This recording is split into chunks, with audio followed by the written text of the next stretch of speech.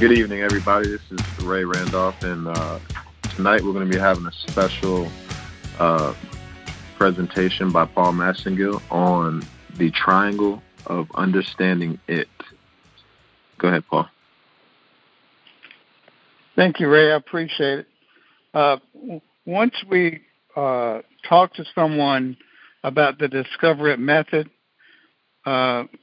we have to go into what we call the three-step method that we have, which is identify, confront, and become proactive.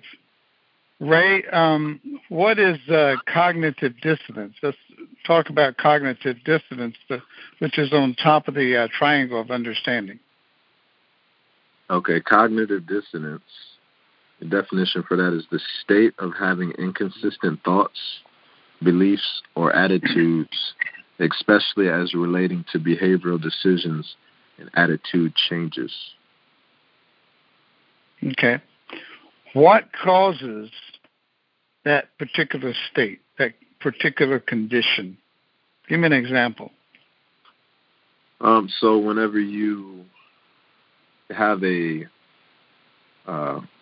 already established belief about something, whether that has been built on rationale or logical thinking, or a decision that you've been influenced by your environment or upbringing, any thought that opposes that pre-established belief system is going to create a tension.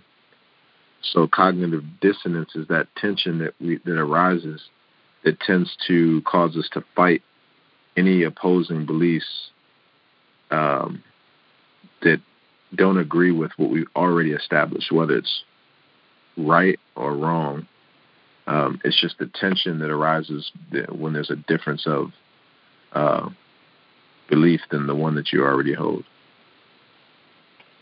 So in other words, if it has got you convinced in one belief system and someone comes along and tries to present another belief system, which one is going to succeed or persist? The one that's going to persist is going to be the one that you've already become convinced of. There you go. There you go. So this cognitive dissonance are created through abuse, past traumas, things in your environment, usually in the beginning of early age, that creates this cognitive dissonance belief system, right? Correct. Okay. And once that happens, let's go to this process of psychological stotomas that cognitive dissonance creates. Go ahead and define psychological stotomas. So a scotoma, in the general sense, is an area of lost or depressed vision within a visual field surrounded by an area of less depressed or of normal vision. So when you talk about psychological scotoma in psychiatry, it's a figurative blind spot in a person's psychological awareness. So it's still a blind spot, but in this case, in your psychological awareness, the person being unable to gain insight into and to understand his or her mental problems, a lack of insight. So a mental... So in the first... Go ahead, I'm sorry. No, I was just reiterating, it's a mental blind spot, a blind spot in the mind. So once the it creates cognitive dissonance, it goes into psychological stotomas to blind you of what you've already established in your belief system, right? To blind you of anything imposing that established belief system. So if you... Exactly. If, for example, if you've come to believe that certain behaviors are necessary, like for instance, drugs, or say you hang out with people people, places, and things that you're engaging in, you may tell yourself, "Oh, well, I need to relax, so I deserve this." And if someone was to tell you or challenge that in some way, you're not gonna want to hear it. You're gonna feel resistance, and then the scotoma is gonna tend to block out any if there's any truth in it, we're gonna tend to ignore it and not even be able to see it, and it can turn that into we'll feel like it's an attack from that person, maybe, instead of that'll help us to not even see the truth, because instead we'll see that this person's just trying to tell us what to do or trying to control us or something. Very good, Ray. Very good. Thank you. Jody? Yeah. Could you give us another example of a psychological stotoma that it has created for us to protect itself? I think going with the cognitive dissonance, that was one of my favorite words, and looking at all the different things that it kind of plays into, and it kind of disguises these different things to stop us from being able to see something that creates that cognitive dissonance. Because it creates such a, I guess, confusion in our mind on what we've believed like all of our life, what we thought was to be true, or what we really wanted to be true. And when it has that kind of disruption, it's going to throw up that coma, that like blind spot where you're not able to see something new, you're not open to new ideas, or you're just not quite willing to change yet. So I think that's a big thing that I see with the psychological coma is it's really our subconscious mind conflicting with our conscious mind, and our it is going to overwin. It's going to take over and make that the most dominating thing that we're going to see, and it's just going to block out and pretend that it doesn't exist all the other things that play into what we're really trying to learn. There you go. So y'all heard me say many times that some will, when you try to introduce the discovery method to someone, some will and some won't. Some won't get it. And that's where the missing link comes into play. Debbie, you want to give us the definition of the missing link? The missing link is a thing that is needed in order to complete a series or provide continuity or gain complete knowledge. Emphasize a little bit. Thank you, Debbie. Emphasize a little bit on that, Jody. How does that play into the triangle of understanding it? The missing link.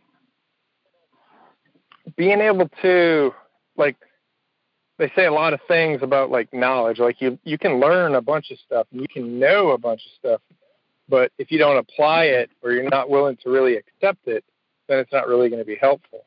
So with that triangle and the cognitive dissonance being something completely new that's kind of thrown you off guard, and it kicks in that psychological coma where you're not even going to look at it until you have that missing link that allows you to open your mind, allow you to look at those things and be able to see why that cognitive dissonance is creating such a kind of a stumbling block, kind of blocking out that ability to see this new knowledge that you've acquired or somebody presented to you, accept it as something completely different than what you may have known your entire life, and understanding that uneasy feeling and how that's, kind of blocking you from growth.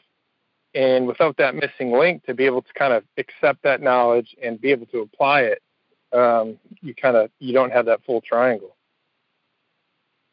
Exactly. you've seen many times, we all have, that when we try to introduce the Discover It method, people sometimes are slower than others. But sometimes people just begin to shut down. Why does that happen, Jody? Well, it comes into kind of that physiological response where your it is kind of so thrown off by this new information, and it's rejecting it so hard, and without being in that open mind condition, it's going to do everything it can to kind of create that self-defense mechanism, because it thinks that everything that you've known, everything that you learned is the safest thing. So it's always kind of trying to protect you, but it's only protecting you from the only thing that you know. So until you can kind of, I guess, be able to overcome that and be able to work around that, your body will just shut down. It'll just be like, nope, not listening, it's too much for me to change. It's too much information. And it's really that cognitive dissonance and that psychological stachoma kind of playing together, and it's just going to throw up these shields and walls and block out all this new information and do everything it can to stop that.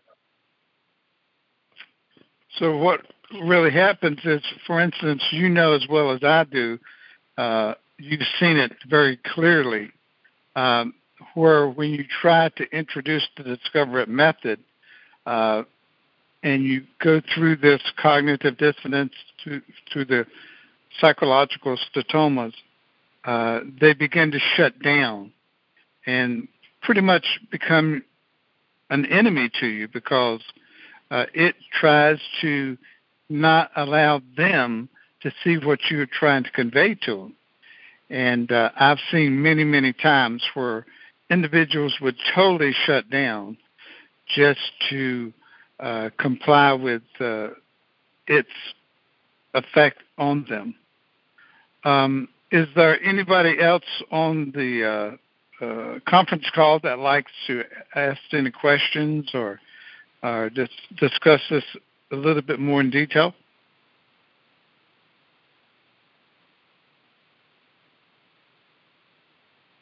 All right, gang. Jody, you want to summarize the understanding of the triangle of the understanding it before we get off this evening? Sure. The first part we talked about was that cognitive dissonance. And that's where when we learn something new or we become aware of something new, how it's going to kind of take over and find different ways out. Either kind of minimize it, saying it's not that big a deal, or it's going to change it to be like where you just dismiss it completely.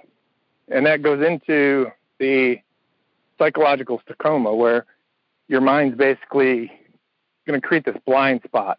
It's going to either not let you understand it, it's going to let you not accept it and block it out. And without throwing that third leg of the triangle in there, the missing link, you can't really be able to apply that new knowledge. You're not going to be able to have any growth, because you're going to have that confusion, that blocking out, and then that blind spot that's not even going to let you learn it to be able to use that information and apply it to your life. Very good, very good. I appreciate that, Jody. Appreciate Ray and Debbie's participation also.